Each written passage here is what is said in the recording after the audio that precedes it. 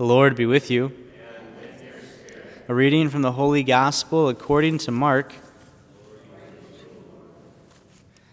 Jesus and his disciples left from there and began a journey through Galilee, but he did not wish anyone to know about it. He was teaching his disciples and telling them, "The Son of Man is to be handed over to men, and they will kill him. And 3 days after his death, the Son of Man will rise." But they did not understand the saying, and they were afraid to question him. They came to Capernaum, and once inside the house, he began to ask them, "What were you arguing about on the way?" But they remained silent, for they had been discussing among themselves on the way who was the greatest. Then he sat down, called the 12, and said to them, "If anyone wishes to be first, he shall be the last of all, and the servant of all." Taking a child, he placed it in their midst, and putting his arms around it, he said to them, "Whoever receives one child such as this in my name receives me. Whoever receives me receives not me, but the one who sent me." The Gospel of the Lord. Praise to you, Lord Jesus Christ. In this Gospel today, it's interesting to think that Jesus is explaining to his core disciples what his end goal mission is. It's what we're getting ready to enter into with the Lenten season. That in the end, he has to die, but he will resurrect and then ascend into heaven. And even though they didn't understand it, their conversation turned to something very different. Their teacher, their Messiah, their leader in all realities is telling them, "I'm going to have to go and die." And they start talking about which one of us is best. Is that not like a strange shift in conversation? Like, I'm not going to do that. Never mind. I was going to use an analogy. I'm not doing that. But if you were with someone who you deeply cared for, and they told you it's incredible thing, and then you're like, "Hey, okay, I don't understand it. So which one of us is the best?" Would that not be odd? Would that not be strange? I mean, clearly, you got to process this whole idea of what does it mean that he's going to die, he's going to resurrect? I don't really know. I just want to know if I'm the best or not. Jesus wants to remind them, actually being the best, that's not the most important thing in the world, to be the most known, the most seen, the most heard. Because he reminds them, actually, the ones who are giving of themselves totally are going to be the last. Right? And so we talk about one of the titles for the Pope is the servant of servants.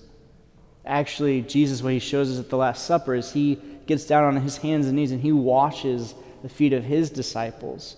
No teacher would do that. And so he's taking all those concepts and flipping them on their head. So when we enter into this Lenten season tomorrow, a lot of the things that the world tries to tell us to do, a lot of the things the world wants or expects or tries to promote, like comfort and ease of life and all this stuff, we actually do the opposite of that. We're entering into a season that's very penitential, meaning there's sacrifice, there's suffering. It's a season where we deny ourselves certain things, where we add things into our lives to actually try to help us be holier people. Lent is a time where we die to self. And in learning to die to ourselves, we better know how to live for others. Because if we live a life entirely self-focused, we don't maybe think or care about people around us. But when we die to our wants, our passions, and our needs, we start to think about what others want and what their needs are and how we can help and aid them. So that's the cool thing about Lent, is that it's a time to not be focused on ourselves, to do what Jesus is preparing to do, which is die. But that death isn't bad. I mean, all of us have natural desires. All of us have natural wants, and we have to reorder them to the Lord. So, quick show of hands, has anyone thought about what they're going to be doing for Lent? Oh, nice. A little bit. This is good. So how many of you are like going to take things out for Lent? You're going to not do stuff. You're going to avoid things. Okay? How many of you are going to add stuff in for Lent? Okay. Sometimes we forget about that part. I think the tendency is to take stuff out. Is anyone giving up candy or stuff or chocolate? Okay, that's a common one. What about, is anyone adding any additional prayer time? Okay, this is good. So we see that there's a balance of the two because maybe, there's, again, the things I want and I desire, and they're not necessarily bad.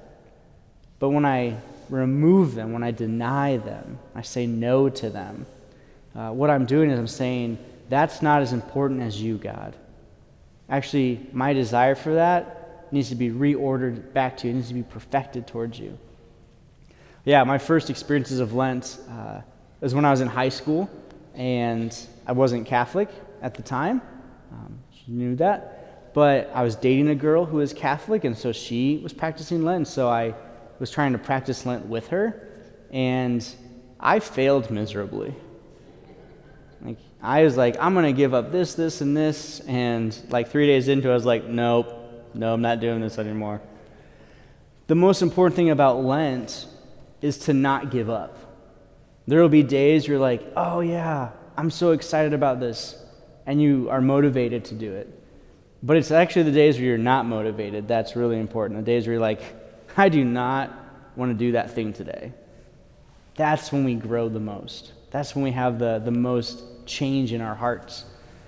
So it begins with Ash Wednesday. And I love Ash Wednesday, right? Because we get the ashes. And there's a reminder, this visible reminder that we are Christians, that there's two things that can be said when we receive ashes. Either we can hear it said to us, remember you are dust, and to dust you shall return.